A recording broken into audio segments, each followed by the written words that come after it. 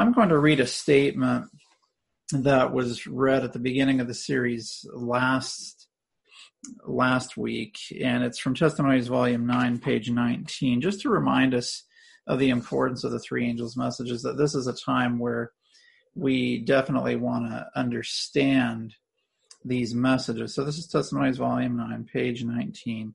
In a special sense, Seventh-day Adventists have been set in the world as watchmen and light bearers. To them has been entrusted the last warning for a perishing world. On them is shining wonderful light from the Word of God. They have been given a work of the most solemn import, the proclamation of the first, second, and third angels' messages. There is no other work of so great importance. They are to allow nothing else to absorb their attention. The most solemn truths ever entrusted to mortals have been given us to proclaim to the world. The proclamation of these truths is to be our work. And I said this last week, and I'll say it again as we get into the study this evening. I hear people say we need to make Adventism relevant for the current generation and all of that kind of thing. And I hear people say that, but when I read the Bible, the three angels' messages are to be given to every nation, kindred, tongue, and people, or every country in the world, every people group in the world, every language group in the world. And so whether you are young or old, the three angels' messages are specifically for this time. And if we stop giving the three angels' messages, we've lost our purpose as Seventh-day Adventists. We are to allow nothing else to absorb our attention. And, there are certain things about the three angels' messages that are not necessarily popular with respect to the world around us, but they are the very messages that the world needs. And so, I just want to challenge each one of you, whatever church you attend, whatever group you go to, don't let anybody ever tell you that the three angels' messages are things we shouldn't be talking about right now. They are the absolute necessary messages for this time. I was talking to a friend last night as well, and we were remembering what it was like to have lived through 9/11. And the friend I was talking to, he and I were both in Southern California when that happened. And, very clearly that crisis led to a revival among a lot of young people. And we remarked that we hope and pray that the crisis we're living through now will lead to a revival and reformation among a lot of young people as well, and people of all ages, because in the last few years, it feels sometimes like things have kind of tapered off and we've kind of hit a plateau and people are just kind of going through the motions. So I'm hopeful that as we see this current crisis and as we get back into the Bible and as we're studying the three angels' messages, that we will regain a sense of urgency of just how important the prophetic message we have been given as Seventh-day Adventists.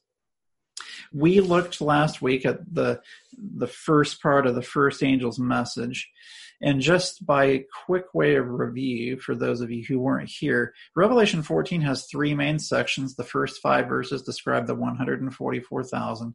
Verses 6 through 12 describe the three angels' messages, and verses 14 through 20 describe the harvest. And that pattern is there for a reason. So the way the pattern goes is this. You have the 144,000.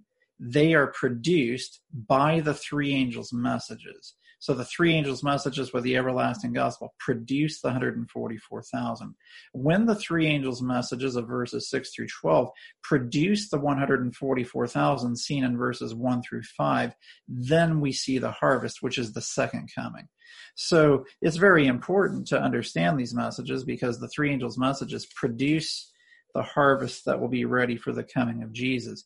Then we got into the first angel's message specifically, and we saw that the first angel's message consists of the everlasting gospel. And what we saw about the everlasting gospel is that the everlasting gospel, according to Romans 1, verses 16 and 17, is the righteousness of God revealed, not simply declared, but revealed. in the lives of the just who live by faith. The reason why the everlasting gospel has so much power is because the righteousness of God is revealed in the lives of the just who live by faith. Then we saw what it meant to fear God. So we see that this first angel's message is given with a loud voice with the everlasting gospel to every nation, kindred, tongue, and people. And it says, with a loud voice, fear God. And so we briefly went through several verses. You may have written them down, but I'll remind you, we saw in Proverbs 1, verse 7, that the fear of the Lord is the beginning of knowledge. In Proverbs 3, verse 7, we saw that the fear of the Lord is to depart from evil. In Proverbs 8:13, the fear of the Lord is to hate evil. In Proverbs 9, verse 10, the fear of the Lord is the beginning of wisdom. In Proverbs 15:33, it's the instruction of wisdom. And then in Psalms 34, verses 11 through 15, which to me was the most important passage, in that passage, the psalmist says, I will teach you the fear of the Lord. And when he says, I'm going to teach you the fear of the Lord, he says, keep your lips from speaking evil and your tongue from guile, which is a description of the 144,000 in Revelation 14.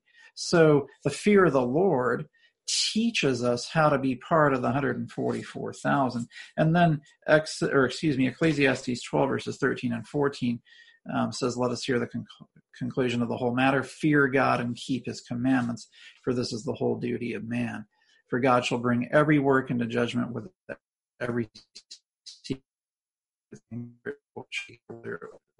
will be evil. So you see the fear of God connected to obedience and to the judgment hour. So then we briefly started to get into what it means to give glory to God, and that's what we're going to pick up with tonight. My goal tonight is to finish the first angel's message and also cover the second angel's message, and the next week we'll cover the third angel's message. So that was a brief review. For all of you who were here, it's just good to be reminded of that briefly. And for those of you who weren't here, that gets you up to speed. So as we continue on, it will make sense. So in the first angel's message, we see after the announcement of the everlasting gospel and how the message is given with a loud voice to fear God, then it says give glory to him. And I do want to remind you as well that these messages are to be given with a loud voice. Too many Seventh-day Adventists are embarrassed of these messages and are not sharing them. But we are to give these messages with a loud voice to the entire world. So we talked about what it means to fear God. So what does it mean to give glory to him? We started talking about that last week, but I'm going to develop that more completely in our study this evening. What does it mean to give glory to God? Well, we talked about the first verse that I mentioned last week, and we're going to look at it again, is 1 Corinthians chapter 10, verse 31. So turn in your Bibles to 1 Corinthians chapter 10 and verse 31. And here the Apostle Paul says, whether therefore you eat or drink or whatsoever you do all to the glory of God. So that really doesn't leave anything out. You know, everything that we do, whether it's our lifestyle or our profession, even the food that we eat and that which we drink, anything that we do is for the glory of God. And we've talked about this, I think, in some of our studies, but sometimes we have the wrong mentality in the Adventist church. And the first angel's message says very clearly, give glory to God. But a lot of times we have been having a different perspective than giving glory to God. The perspective among many in Adventism is, what's the minimum standard I can live by that Jesus will accept me for? And if Jesus will accept this minimum standard, I'm not going to live any higher than that. And we ask questions such as, is this a salvational issue? Now, there's probably an occasion here or there where asking that question is okay. But a lot of times when we ask that question, it's so that we can lower a standard rather than having the perspective of giving glory to God. So whatever we eat, whatever we drink, whatever we wear, whatever we watch, the lifestyle that we have, the job that we have, everything that we do should be for the purpose of giving glory to God. And it's hard to give glory to God when our perspective is such that we feel like we can live by a lower standard than what Scripture asks, thinking that somehow God will accept that, and we have the wrong perspective altogether. You see, God is looking for people who are safe to save, who love him with all of their heart, soul, and mind. When we love the Lord with all of our heart, when we see what Jesus has done for us on the cross, when our hearts are broken by his sacrifice for the sins that we have committed that put him on the cross, our mentality changes about the life that we live. Rather than living for ourselves, we live for him. When we live for him, our motivations change and the desires that we're living for are different. So rather than trying to live by a minimum standard, we love the Lord so much and we desire to give glory to him. A simple illustration is, the married relationship. And some of you here on this call are married. Some of you might still be single. Some of you might be dating somebody. But, it's kind of funny how when you first start dating someone, you do everything you can to make the best impression possible at all times, under all circumstances, and you want to do everything you can to please that person in the best way possible. And then, marriages that end up not going so well, people grow apart and they stop caring about being unselfish for the other person, and things can run into difficulty. And that happens a lot with the Christian experience as well. You have that first love experience where you want to do everything you can because you love the Lord so much, and you're not trying to earn salvation, but you love the Lord so much that you want to do everything you can to please him out of your love for him. But then you see other people around who don't always live to the highest standard, and it's like, well, hey, they go to Advent Hope, or they go to such and such church, or they're part of GYC, or whatever it is, and hey, they're eating chicken, so I think I will too. And rather than following what the Bible says and what the spirit of prophecy says, we compare ourselves among ourselves rather than having the perspective of whatever we eat, whatever we drink, whatever we wear, whatever we do, it should be for the glory of God. And sorry if I'm stepping on toes, but not really. I said it because it needed to be said. But, this is something that happens where we take our eyes off of Jesus and off of a heart full of love for him, and we start comparing ourselves, and we stop giving glory to God. You look at Daniel and his three friends all through the book of Daniel. They didn't ask in Daniel chapter 1 about the king's meat and the wine which he drank. Is this a salvational issue? No, they asked, would this give glory to God? Clearly it wouldn't, and so they wouldn't eat or drink from the king's table. And the experience of Daniel is to be the experience of those who experience the three angels' messages and of giving glory to God. That's one aspect of giving glory to God. The other aspect of giving glory to God is found in Romans chapter 4. So in Romans chapter 4, this is the chapter on the faith of Abraham, and specifically, we're going to look at verses 18 through 22 to start off. Romans chapter 4, verses 18 through 22. Now, Abraham is the father of faith, and this is a very instructive passage on what it means to have faith.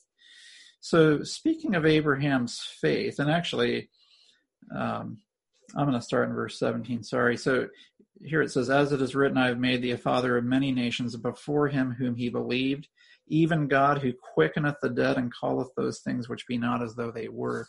So in Romans 4:17, Paul says of Abraham, he believed in the power of God who could raise from the dead and call things into existence that weren't even present. So Abraham believed something could happen because God said so, even if he had never seen it before. And specifically, He believed in the resurrection of Isaac. Paul says that in Hebrews 11, verses 17 through 19. He, speaking of Isaac, he says, accounting that God could raise him from the dead, from whence also he received him in a figure. Now, here's the interesting thing. God didn't promise that he would raise Isaac from the dead. All Abraham was doing was putting the pieces together, that it was through Isaac that Abraham's seed would be called. So Abraham, by faith, said, if God has called me to sacrifice Isaac, he must then be planning to raise him from the dead, because God quickens the dead or raises the dead, and he can call things that which are not, even if they were. Now, here's the amazing thing. There had never been a resurrection before. So Abraham believed in things that God hadn't specifically promised, and that God hadn't even said would happen, and that had not happened before. So that's part of Abraham's faith. Continuing in verse 18, who against hope believed in hope, that he might become the father of many nations, according to that which was spoken, so shall thy seed be. So Abraham believed against all that was rationally, humanly possible. And then in verse 19, and being not weak in faith, he considered not his own body now dead, when he was about 100 years old, neither yet the deadness of Sarah's womb. So not only was he past the point of biologically being able to have children, so was his wife. So not only did his faith have to overcome his human limitation, his faith had to overcome Sarah's biological limitation. Now, here's the spiritual application to that point. Sometimes I hear people say, I could be a better Christian if it wasn't for my spouse. I could be a better Christian if it wasn't for the force to live in. And God is saying, I am the God that quickens the dead and calls things which be not as though they were. And the same God that raised, or that gave the promise that Isaac could be raised from the dead, and that raised Moses from the dead, and that raised Jesus from the dead, the same God who can create a new heart in your life, when that happens in your heart, your faith can produce faith in the people closest to you. And that's evidence that you're living a righteous life by faith. So don't blame the people who are closest to you for your bad attitude and the lack of the fruits of the Spirit in your life. God has placed those people in your life so that you will have faith and that you will have the fruits of the Spirit. And Abraham was strong in faith. He didn't consider his own body now dead, nor the deadness of Sarah's womb. I know, Liz Chung's on this study, and she would tell you very clearly that you don't have to be an OBGYN to know that a woman who's 90 years old can't have a baby. And so this was a clear supernatural miracle of God. And it's a promise that if God can produce a new birth from two biologically incapable humans, Abraham's 100, Sarah is 90, you're telling me that God can't give you the new birth experience of conversion? That's having the type of faith that is needed for this time. And so then going on in verse 20, it says, he staggered not at the promise of God through unbelief, but notice this, but was strong in faith, giving glory to God. This is powerful. So what does it mean to give glory in the hour of God's judgment? It means to have faith like Abraham. It means to believe in that which everybody else says is humanly impossible. And the thing that God has said about his people at the end of time is that he will have a people who will keep the commandments of God, who will live obedient lives, who will believe in the promises such as Jude 24, which says, now unto him that is able to keep you from falling. And when the Christian world is saying it's impossible to overcome sin, we're going to be sinning until Jesus comes. Have you seen anybody who's perfect? Have you seen anyone who's ever overcome sin? God is saying, consider the faith of Abraham, who was strong in faith, giving glory to God. And in the hour of God's judgment, you should give glory to God by being strong in faith, and stop considering your human weaknesses. Stop considering your human baggage. Stop considering the baggage and the weaknesses of the people people who you live with, your parents or your wife or your husband or your children or whatever it is. Be strong in faith and believe that if God could give a new birth to Abraham and Sarah, he can give a new birth to you, and you can be a new creature in Christ Jesus. And that's what it means to give glory to God. You are strong in faith, and everything that you do in life, whatever you eat or drink or however you live, is done for the purpose to bring glory to God. So fearing God and giving glory to him is all about preparing a people to be part of the 144,000.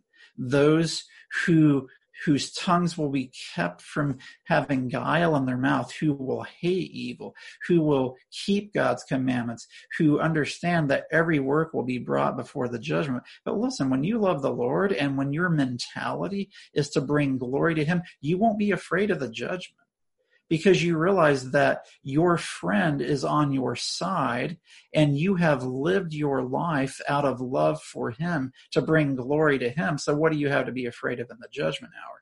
The reason why people are afraid of the judgment is because we live selfish lives where we don't fear God, we don't reverence him, and we're not living to bring glory to him. We're looking to try to get by through a minimum standard to pass through the pearly gates with a barely passing score. And it's kind of like that feeling when you didn't study for that examination in school and you hand in the test and you wait for the grade to come back and you know it's not going to be good. And that's how a lot of people are in their Christian walk, because we're not surrendering to the Lord. We don't love Jesus with all of our hearts. And so we're trying to hopefully get by with a minimum standard when Scripture says, no, in the hour of God's judgment, fear God. Give glory to him.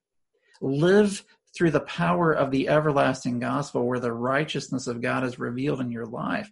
God is all powerful. If he could do to Abraham and Sarah, or if he could give them a new birth when they were past childbearing age, don't tell me that he can't give you victory over whatever sin it is in your life. And, I'll talk to guys. I go around and speak, and there's these guys, and they'll be like, every other thing makes sense, but there's one thing. And it usually comes down to one thing for guys. It's the things they watch on the internet. I'm not going to go into any more detail than that. But guys just have this tendency to get trapped in that thing. You know what? God can give you the victory over that.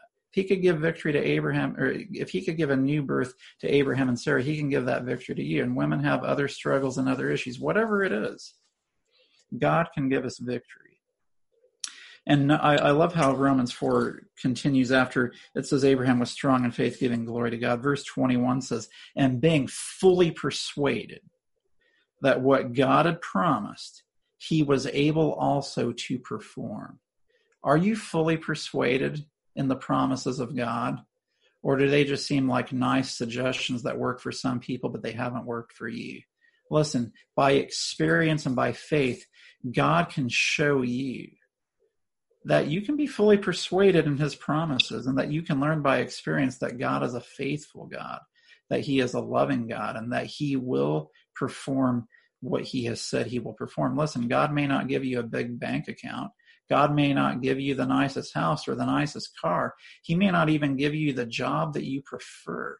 But there's one thing that he will give you guaranteed if you by faith come to him, and that is an overcoming righteous life by faith that he has promised to everyone who believes. And that's the only thing that you really should want in this present life. Whatever else may come, whatever state you are in, you can be content, whether you're abounding or you're in prison. Paul said that from prison in Rome. He had seen the greatest things in life, and now he's writing from prison. And whatever state he's in, he's content. Because as long as you have a righteous life by faith, giving glory to God, that's the only thing that matters. So, there's one other passage I'm going to take you to about what it means to give glory to God. This is Luke chapter 17, verses 17 and 18. Luke chapter 17, you can do your own study and find other passages that talk about what it means to give glory to God. But these three passages, 1 Corinthians 10:31, Romans 4, and then Luke 17, are the passages I'm going to look at. So you know the story of the 10 lepers and how 9 rushed away and one came back. This is the one leper in Jesus that came back to thank Jesus. And this is what Jesus says in verses 17 and 18. And Jesus answering said, were there not 10 cleansed, but where are the 9? There are not found that return to give glory to God save this stranger. Notice this leper, he had been healed, but he not only received the blessing of healing, when he came back to Jesus, he not only received physical healing, he received spiritual healing. And giving glory to God in this setting is this one leper. And by the way, Jesus healed all 10 for the one who would receive the spiritual healing. And God does that. He'll give blessings to everybody, so to speak, so that the few who appreciate the blessings and who will receive the salvation will get those blessings too.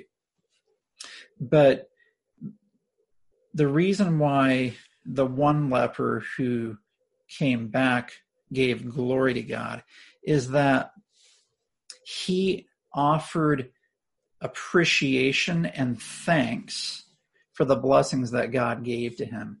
And a lot of times we take for granted all of the blessings that we receive and just think that we kind of deserve what we have. And Ellen White makes a statement in the chapter Patriarchs and Prophets. It's in the chapter on the death of Moses, where she says, God speaks to us by blessings, but about how Moses died and how God spoke to the children of Israel by the blessing being removed. And when Moses was removed by death, the children of Israel realized what they had been missing. And so giving glory to God is giving thanks to him for all of the blessings in your life. And the biggest blessing that you can ever receive is justification by faith. This leper by faith, he came back to thank Jesus, because he not only received physical healing, when he came back to Jesus, he received spiritual healing, meaning he had been forgiven of his sins, and he was now cleansed. And so giving glory to God. One other thing that's worth mentioning about giving glory to God, and going back to Abraham briefly, you may think, oh, that's a pie in the sky experience for Abraham. Verse 22, the next verse is, therefore it was imputed to him for righteousness. That's justification by faith. And then verse 23 says, now it was not written for his sake alone that it was imputed to him, but for us also, to whom it shall be imputed, if we believe on him that raised up Jesus our Lord from the dead, who was delivered for our offenses and was raised again for our justification. In other words, listen, this is not just a pie in the sky experience for Abraham. No, Abraham is the father of faith, and that experience is for us also if we believe on God the Father, who raised up Jesus our Lord from the dead, who was delivered for our offenses and was raised again for our justification. And interestingly, when you go to Romans 6 verses 3 and 4, we see that Christ was raised from the dead by the glory of the Father, and we should be raised to walk in newness of life. That's Romans 6:4. So we can believe that even if our lives have been dead in trespasses and sins, the same God who raised Jesus from the dead can raise us up to live the new righteous life by faith. That's what it means to give glory to God. So hopefully you have a clearer picture now of what it means to give glory to God. We're going to keep moving here. So we go back to the first angel's message. It says, fear God, give glory to him, for the hour of his judgment is come. Now, the hour of his judgment, you clearly understand that by putting the books of Daniel and Revelation together. When you look at the book of Revelation specifically, it's interesting when you have the first 11 chapters, you have 7 churches, 7 seals, and 7 trumpets. And the 7 trumpets end with the Laodicean church, and Laodicea means a judged people. So we come to that last church. It's the church of the judgment hour. Then when we come to the end of the seals, we see that God is waiting to place the seal of God on the foreheads of the 144,000. Those are the ones who will stand in the judgment and receive God's seal. And then you come to the end of the 7 trumpets, and you see that when the 7th trumpet sounds in Revelation 11, verses 15 through 19, the temple of God was open in heaven, and in verse 19 it says, there was seen in his temple the ark of his testament. That's in the most holy place. So the hour of God's judgment has been described throughout the book of Revelation, implicitly and somewhat explicitly, through the church's seals and trumpets. And we see the timing for the judgment by going to Daniel 7 and Daniel 8. And we see the throne of God having wheels of fire. The judgment is set. The books are opened.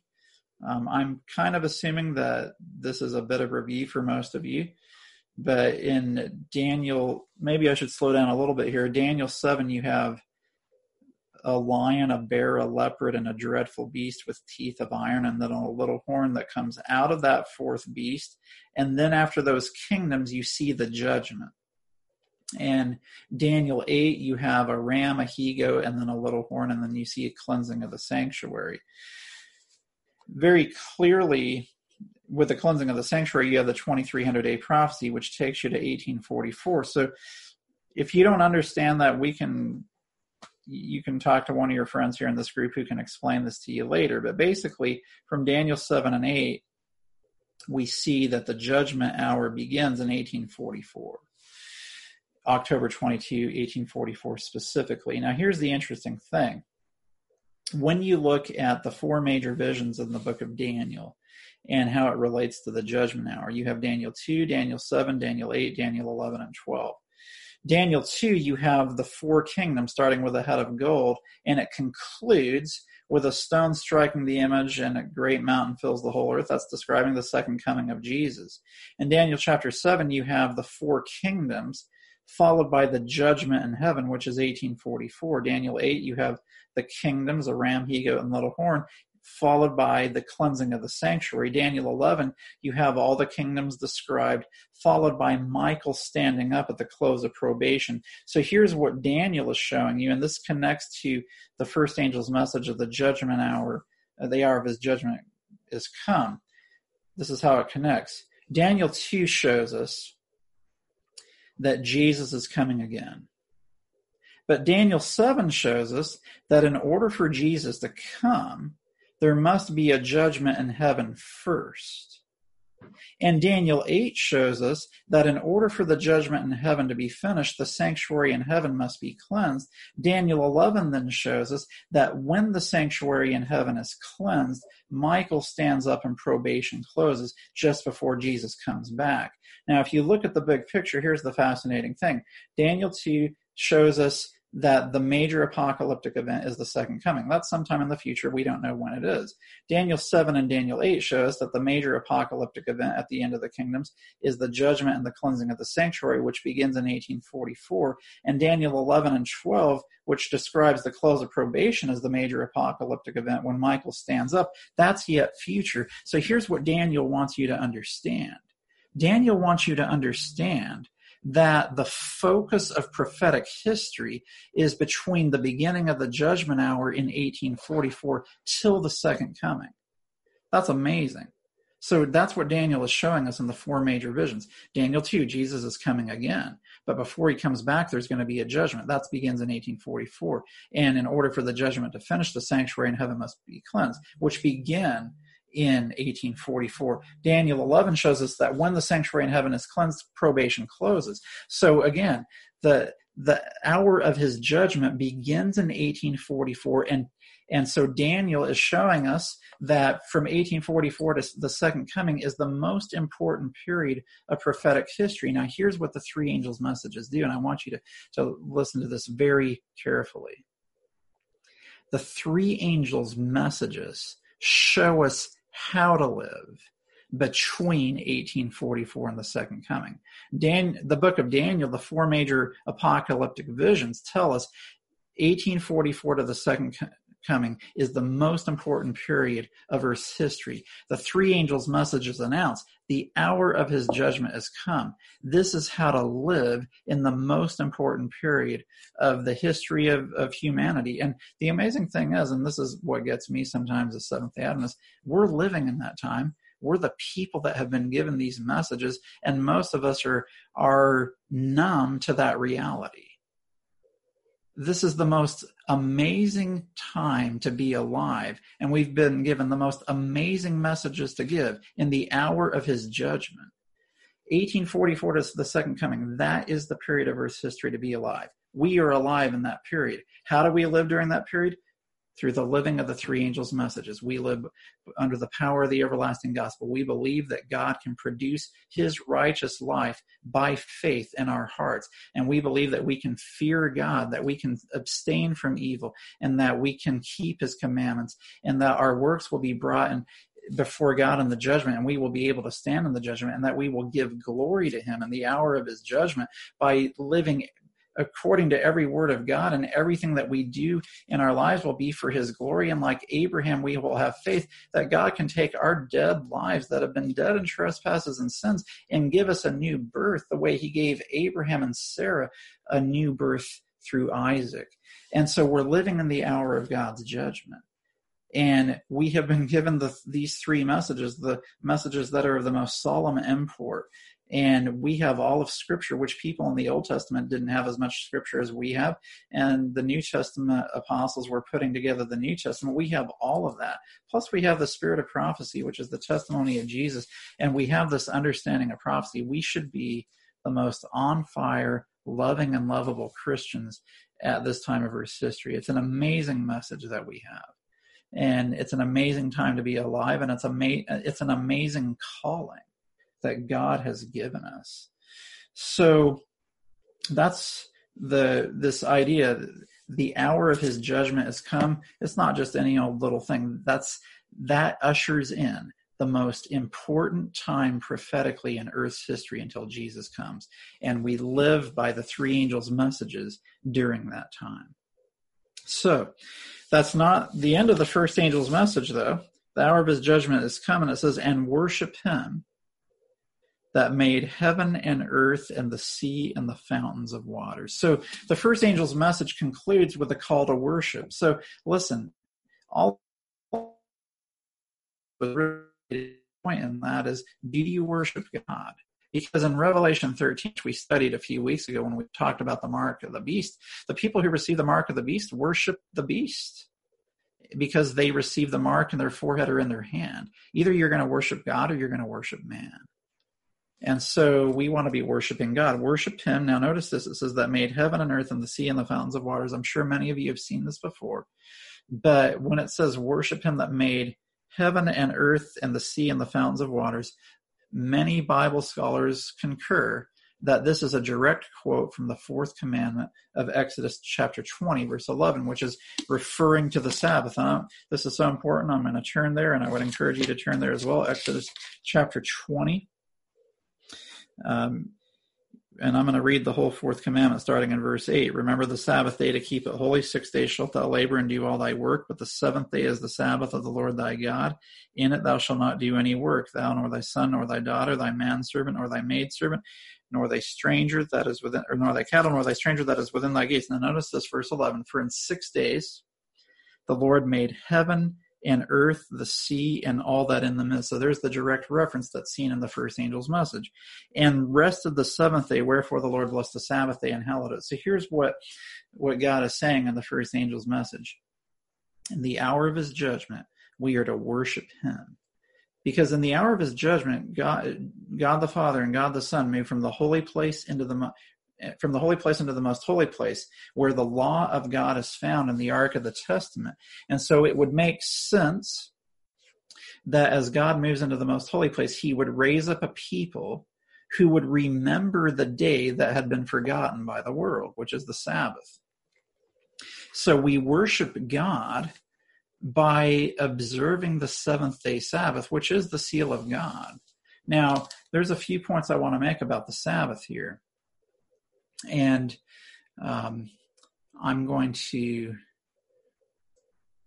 read to you a statement from Desire of Ages, page 283, about the Sabbath and how this connects to the Judgment Hour message. This is Desire of Ages, page 283. No other institution which was committed to the Jews tended so fully to distinguish them from surrounding nations as did the Sabbath. God designed that its observance should designate them as his worshipers. It was to be a token of their separation from idolatry and their connection with the true God. So here's the deal. I mean, the Sabbath is supposed to be a sign that we've separated from the idols of the world around us. Now, continuing on, listen to this. But in order to keep the Sabbath holy, men must themselves be holy. Through faith, they must become partakers of the righteousness of Christ. When the command was given to Israel, remember the Sabbath day to keep it holy, the Lord said also to them, ye shall be holy men unto me. Only thus could the Sabbath distinguish Israel as the worshipers of God. So listen, friends, just because you go to church on Sabbath doesn't mean you've been distinguished from the rest of the world. In order to keep the Sabbath holy, we must be holy people, meaning we must have that experience of righteousness by faith, where we believe that God can transform our sin-polluted heart into the righteous life of Christ by faith. And so when it says worship him, that means we are worshiping the Creator who promises that he can create a new heart in our lives and create a holy life within us. And so the Sabbath day of rest is a sign or a seal of the righteous life that we experience with God throughout the week. What I found for myself is that my Sabbath experience is a reflection with God throughout the week. And maybe I've said this here before, but it's worth saying again. You know, there's at least two kinds of Adventists. There's Adventists who look forward to sundown on Friday night, and there's Adventists who look forward to sundown on Saturday night. And if you're looking forward to sundown on Saturday night, it's because you haven't connected with Jesus the way you should be connecting with him if you truly worship him and if you've been transformed into his likeness. So that's what it means to worship him. It's a Sabbath experience that shows that we have been made into a holy people and that we are living righteous lives by faith. So that's the first angel's message. So basically, again, just to encapsulate the first angel's message, it's the everlasting gospel, which is the righteousness of God revealed, as Romans 1:16 and 17 says. The righteousness of God is revealed in the lives of the just or the righteous. You live by faith. It's to every nation, kindred, tongue, and people. So it's not an exclusive North American only message. It's to the entire world. It doesn't matter what socioeconomic class you're talking about. It doesn't matter which age demographic you're talking about. It's for everybody. So we need to stop making excuses for not proclaiming this or these three messages to the entire world, because that's our marching orders from God. And it's to be given with a loud voice, not hiding it under a bushel. And it's also a command to fear God or to reverence him, which means to depart from evil, to have knowledge and wisdom, and to keep our tongue from speaking guile or deceit. And it's to keep the commandments of God with the understanding that we're living in the judgment hour. And then we're told to give glory to him, meaning that everything that we do in the lives that we live is for the honor and glory of God's name. And we're to be strong in faith so that we can be like Abraham, who believed that God could produce a new birth in his life and in Sarah's life. And then we are to understand that we are living in the hour of his judgment, which is the most important time prophetically from 1844 to the second coming that anybody could ever be alive. And we are to worship him, which is the Sabbath experience. And so that's the first angel's message in a nutshell. It's a powerful message.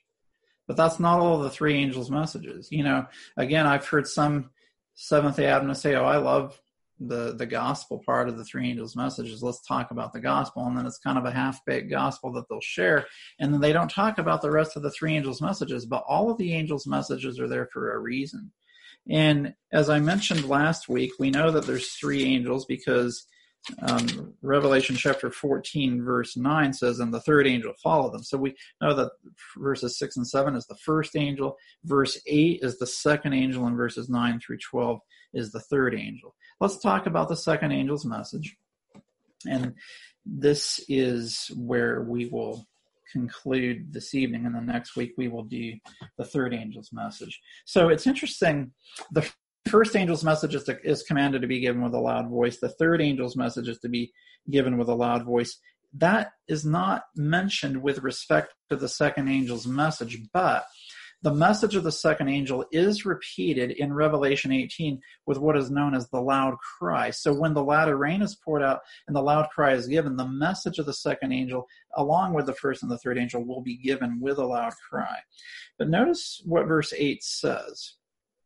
Verse 8 says, "And there followed another angel saying, Babylon is fallen, that great city, because she made all nations drink of the wine of the wrath of her fornication." Now, if you notice this very carefully, we have a description of Babylon. In Revelation 13, which I gave a study on the mark of the beast a few weeks ago to this group, you have a composite beast in Revelation 13 that has the mouth of a lion. It has the body of a leopard, the feet of a bear. It's the composite beast of the nations from Daniel chapter 7. And the mouth of the lion is Babylon. And yet Babylon is being used to describe papal Rome, because the mouth of the lion speaks the same things that the little horn of Daniel 7 says. And the little horn of Daniel 7 is clearly the papacy. So the papacy is described in end-time prophetic language as Babylon. And so Babylon is described as is fallen. There's two falls to Babylon. The first fall was the Roman Catholic Church state power. The second fall is the fall of the Protestant churches in the summer of 1844, when they rejected the message of the second coming of Jesus. And you can see in Revelation 17 that you have, in verse 5, Mystery Babylon the Great, the mother of harlots and abominations of the earth. So you have the mother church and the daughter harlot churches that are all part of Babylon. Here's one other thing that's worth mentioning about Babylon being fallen twice. And Ellen White says that Babylon's first fall was centuries ago, and that the second fall was in the summer of 1844. But in the Bible, we can show this. In the message to the seven churches, there's two churches that don't receive a rebuke. It's the second church and the sixth church. The second church is the church of Smyrna. And specifically in verse 9, speaking to the church of Smyrna, Christ says to them, "I know your works and tribulation and poverty, but you are rich. And I know the blasphemy of them which say they are Jews and are not, but are the synagogue of Satan." Now, what's happening historically is there's already a falling away in the early Christian church by the prophetic church of Smyrna, which is from the time of 100 to 313 AD. There's this falling away with the Roman church, the Roman Christian church. And Christ describes that apostasy and those who were part of the falling away as the synagogue or the church of Satan. And, some may say, oh, no, that was talking about literal Jews back in that period of time. But that's not correct, because then when we come to the sixth church in Revelation chapter 3, which is the church of Pergamos, in Revelation chapter 3, we see again in verse 9, this Christ is speaking to them. He says, "Behold, I will make them of the synagogue of Satan, which say they are Jews and are not, but do lie. Behold, I will make them to come and worship before thy feet, and to know that I have loved thee." Now, the church of Pergamos is the Millerite movement. And the synagogue of Satan describes the churches who profess to be followers of Christ, as these would be the Protestant churches. They claim to be followers of Christ, but when the preaching of the second coming was given, these Protestant churches rejected the message. Yeah, I'm sorry, this is not Pergamos. Good catch there, Adrian. This is Philadelphia.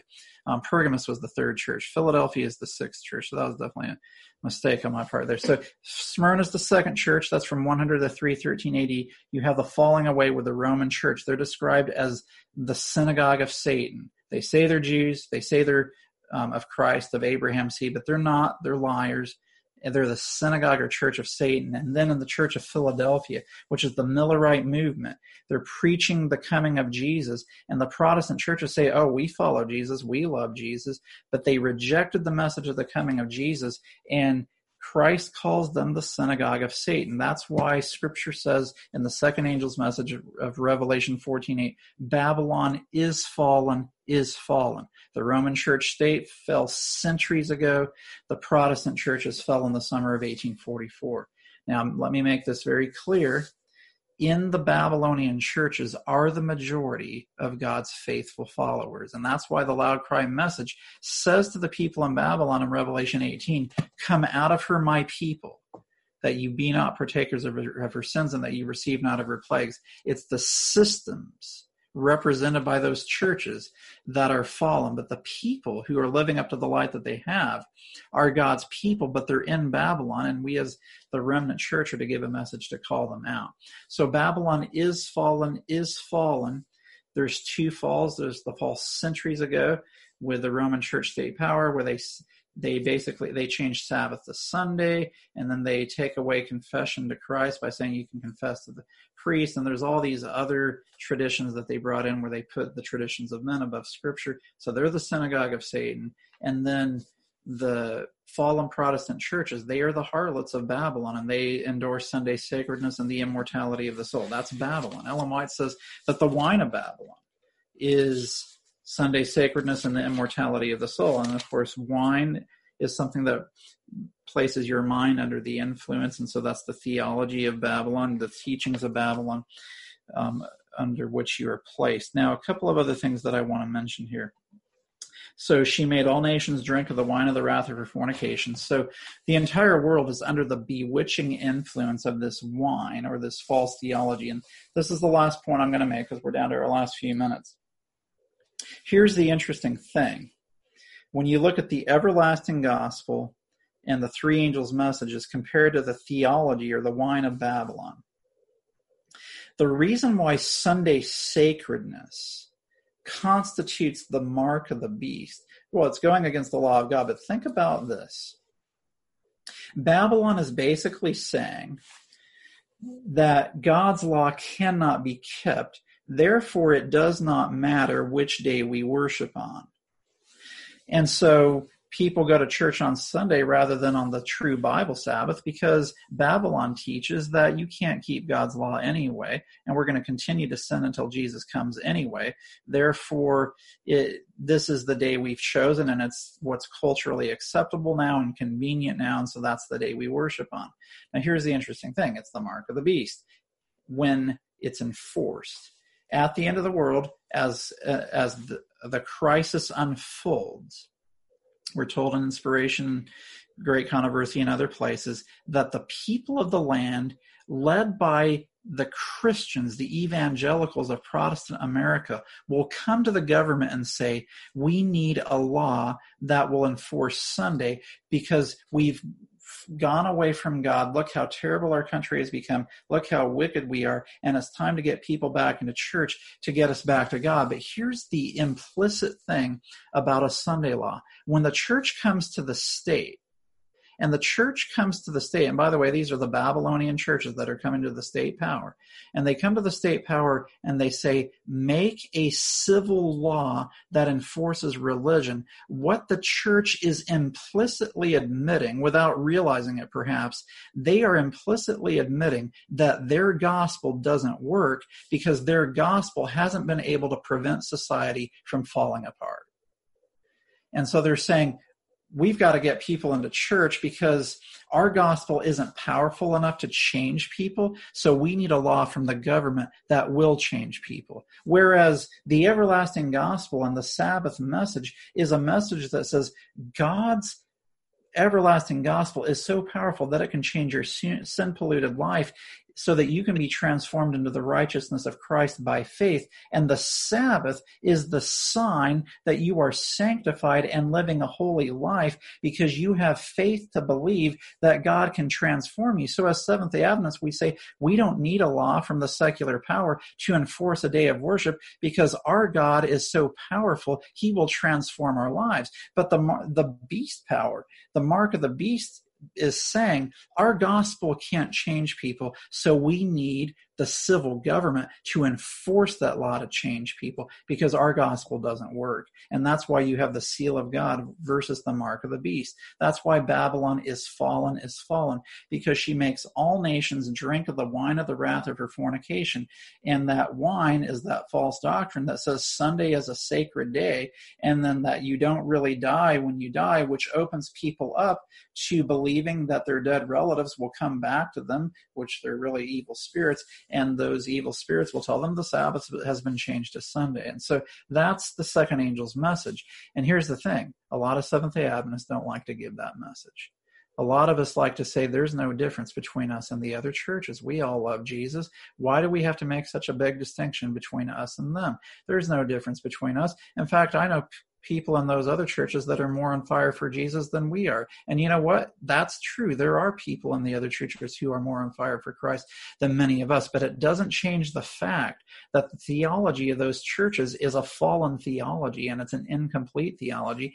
And God has given us these messages to save those people so that they won't receive the mark of the beast in the final crisis. And you may say, oh, let's just leave them alone. They're happy where they are right now. You know how many God-fearing, Sunday-keeping Christians have gone to their graves without knowing the power of the third angel's messages, who could have moved mountains under the movement of the three angels' messages, but we were too afraid to witness to them. And they could have come into the church and done 10 times what we're doing because we're too afraid to share with them the truth as it is in Jesus for this time. What are we doing?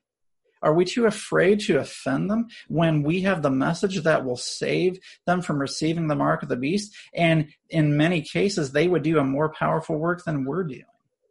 Listen, friends, the three angels' messages are for this time. We are God's chosen people with a chosen message, and Babylon really is fallen, and that is going to become very apparent the closer we get to the end of the world. So I just want you to think about that. Let's not be ashamed of this message. Let's give it with a loud voice. Let's do it with the Spirit of Christ, but let's make it clear that these messages are for this time. We are living in the hour of His judgment. We are living in the most important period of Earth's history. And when God has a people who are empowered by the Holy Spirit to give that message for this time, then I think we're going to see some amazing things happen on this earth. And the fact that we're living in this pandemic right now gives me some hope that maybe, just maybe, God's people are about ready to receive the outpouring of the latter rain, because we are being transformed by the power of the three messages, which is the everlasting gospel. So that's my study for the evening. Thank you, everyone, for hanging around till the end and listening. I pray that it won't just be another nice little intellectual exercise for you where you have a better theological understanding of what the three angels' messages are. I hope it touches your heart and you spend some time with the Lord this evening saying, Lord, help me to be part of the remnant, not part of Babylon. Help me to experience the everlasting gospel of Jesus Christ, not the false gospel of Babylon. Help me to fear God and give glory to Him and to worship Him, realizing that I'm living in the hour of His judgment. And help me by the grace of God to warn my friends in Babylon in the right way and in the right time, but with a holy boldness, so that we can have more faithful workers in God's cause before Jesus comes back. So Sarah Chang asks, is there a recording we can access later? So this has been recorded, so I'll defer to the organizers, but it has been recorded, so you should be able to get it later. I've got a question. Can you hear me? Yes, go ahead. Yeah, so going back to that point you said, like that hypothetical Sunday worshiper that's on fire for the Lord, but just we didn't get that message to him. Is he for sure lost? No, as someone who is living up to all the light that they have as a Sunday keeper, if they're living up to the light that they have, they're in a saving walk with God. My point is that they may be in a saving walk with God, but just imagine what they could be with the knowledge of the three angels' messages. How much more they could do for God with that knowledge. So the follow-up then would be, we would then preach to them because we want their preaching power on our side, but not because if we don't give it to them, they're not saved. Yes, correct. However, those who are in Babylon are in high danger of receiving the mark of the beast if the final crisis of Earth's history were to come sometime relatively soon. So if they were to come out now, it's so much easier to come out now than then.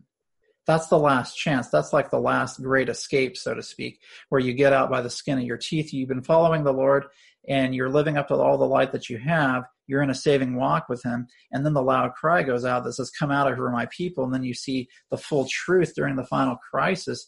And by God's grace, many will come out at that point. But it's probably fair to say that there may be some who will be lost, who don't come out, that if we could have reached them ahead of time, maybe they would not have been lost. So, someone who is a Sunday keeper today and they were to die tomorrow of unforeseen circumstances and they're living up to all the light that they have, they're in a saving walk with Christ. And Scripture, God refers to them in Scripture as my people. So it's not that they're not his people, they're just in a Babylonian system.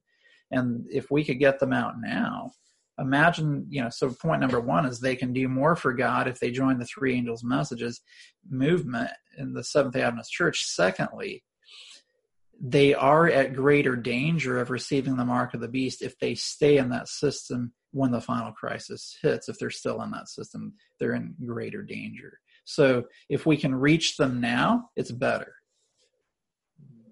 Great question.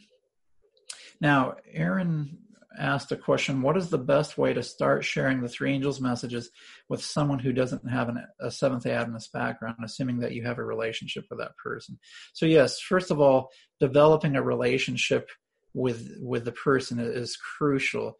And, Ellen White says Christ's method alone will bring true success. So first, he gained their confidence.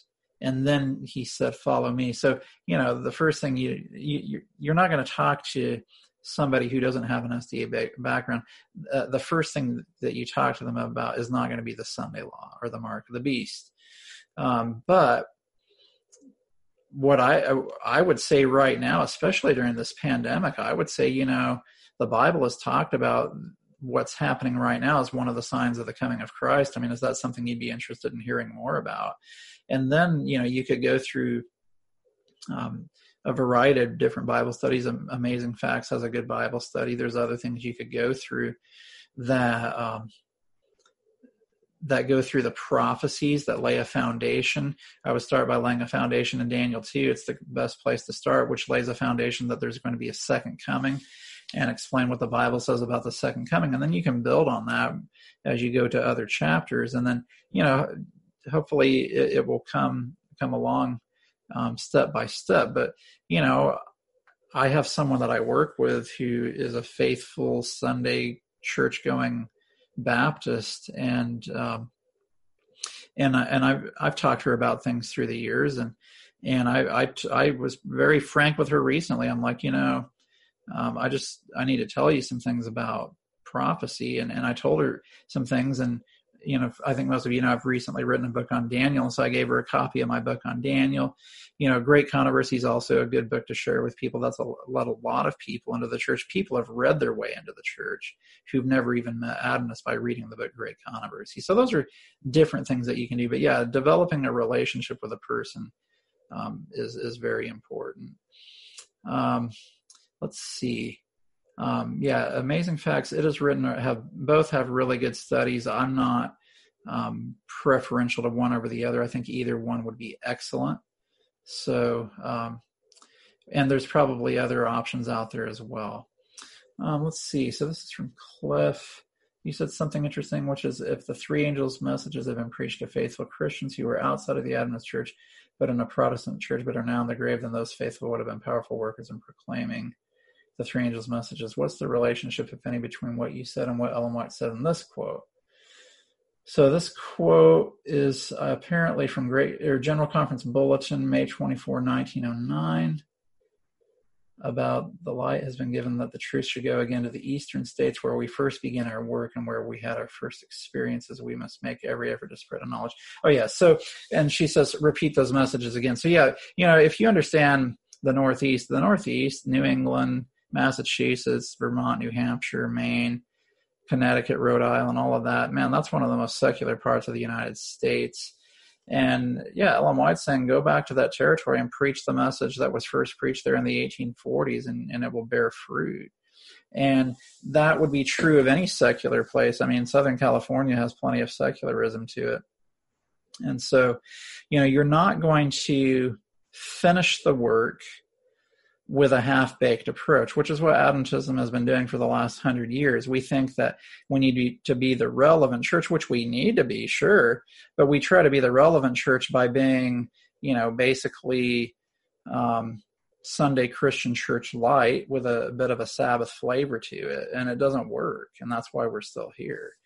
We need people with holy boldness who will share the three angels' messages. Okay, someone asks, how would you approach a Jehovah's Witness with the three angels' messages? They are very good with their Bible.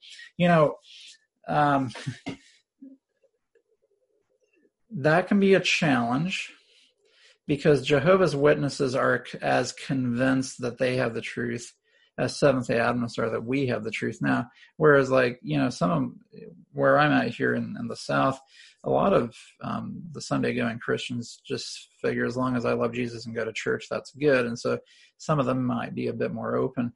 Jehovah's Witnesses, they can be reached. I mean, the message is to be given to everyone. But, I mean, basically it would come down to if you're approaching a Jehovah's Witness, first of all, they'd have to be open. If you're trying to get into an argument and a fight with them, it's not going to go anywhere. You're just going to argue with each other, and you'll both go back home stewing over what you could have said better to win the argument better, and it won't really accomplish anything. So, I wouldn't approach them from the standpoint of trying to win an argument.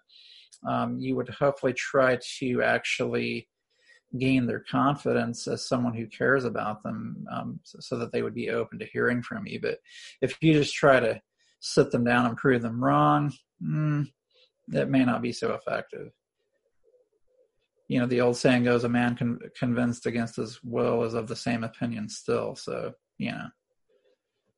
that's what I would say about that. But, try to develop a relationship with them, and then maybe they'd be more open to what you have to say about the Bible. And then at that point, it's going to be important to how you define interpreting Scripture and how what the authority Scripture has.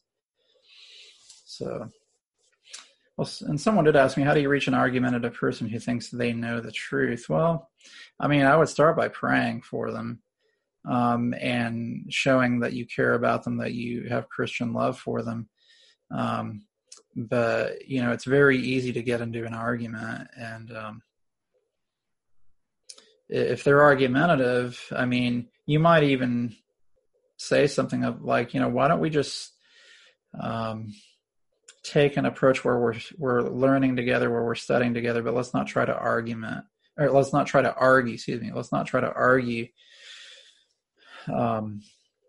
And, just let the Bible speak for itself. But, I mean, if you're argumentative as well, it doesn't help. Like, if you're like, well, see, that shows that what you believe is wrong. Just let the Bible speak. And that can be helpful also.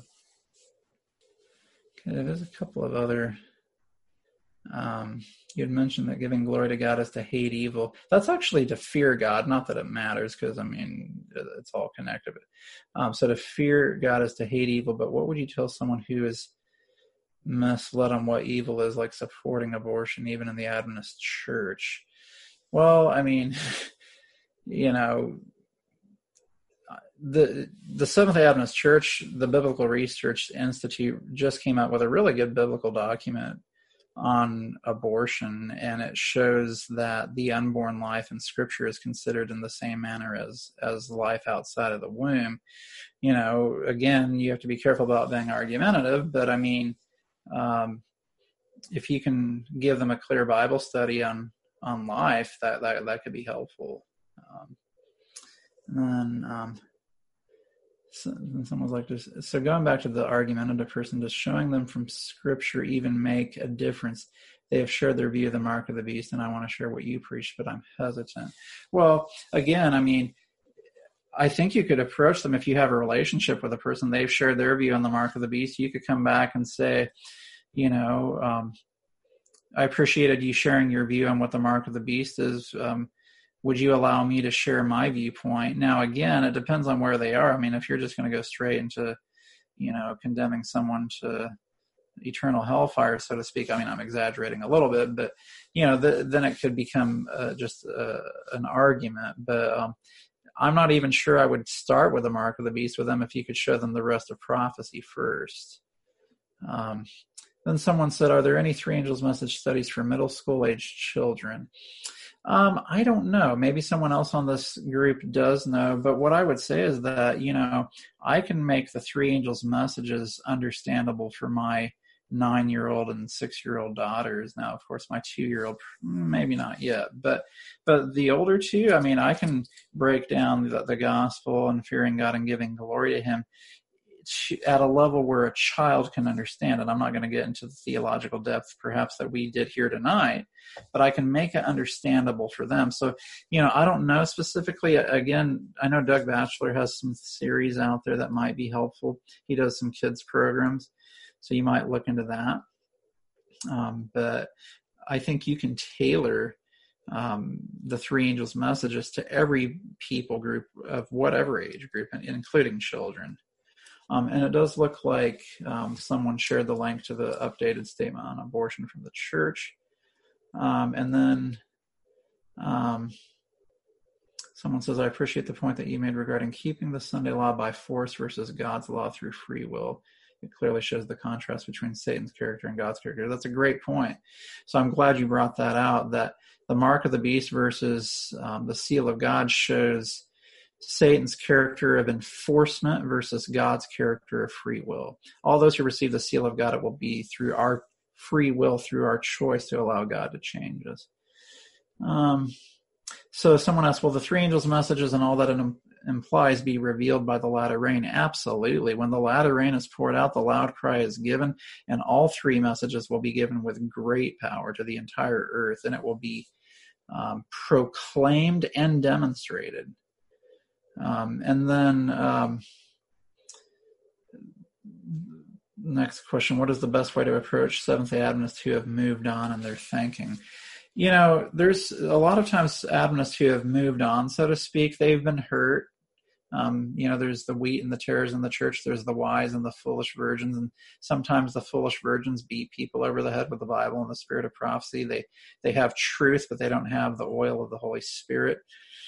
If you could have the oil of the Spirit, if you could have the fruits of the Spirit of gentleness, not being a bull in the china shop, so to speak, but having that gentleness, but still living by firm conviction, that's what makes all the difference. So yeah, unfortunately, there are Adventists who have turned people off because we have the truth of the three angels' messages. We can give a clear Bible study on it, but we're really jerks to be around otherwise, and that's not going to win people.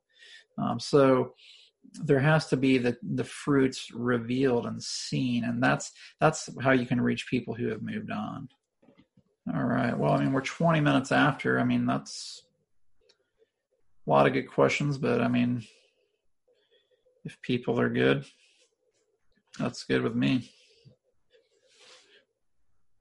So thank you, everyone. So I'm looking forward to next week. You're not going to want to miss next week, because next week is the third angel's message, and I'm going to show you some things about the third angel's message that I'm pretty sure you've probably never seen before, and it's going to blow your mind, and it's going to put Christ at the very heart of the third angel's message. And so you don't want to miss next week. And if you can't attend, get the recording, whatever it may be. But I'm excited about next Tuesday's study on the third angel's message. It's going to be, for me, the most exciting study yet. So I'm so thankful to see so many people who are joining this study and who are interested in understanding the three angels' messages. And God is raising up people who are going to not only understand these messages, but live by the power of these messages as well. So why don't we go ahead, I'll go ahead and have a closing prayer, and we can bring this study to a close. So let's pray. Father in heaven, we thank you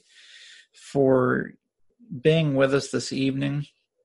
We thank you for each person that was on this call, on this study, and we thank you for the three angels' messages that you've given to us for this time. Lord, may we give these messages with a loud voice. May we give them unashamedly. May we give them in the spirit and in the character of Christ. May we reach a lost and dying world with these messages, and may we allow nothing else to absorb our attention. Thank you for calling us to be who we are. May we, by your grace, surrender to you and be used by you to be your representatives to this world. So I pray that you will be with us the rest of this evening, the rest of this week. May we be faithful and found ready when you come, and bring us back again next week for next week's study. We just thank you and we praise you, and we pray all these things in Jesus' name. Amen. This media was brought to you by Audioverse, a website dedicated to spreading God's Word through free sermon audio and much more. If you would like to know more about Audioverse, or if you would like to listen to more sermons, please visit www.audioverse.org.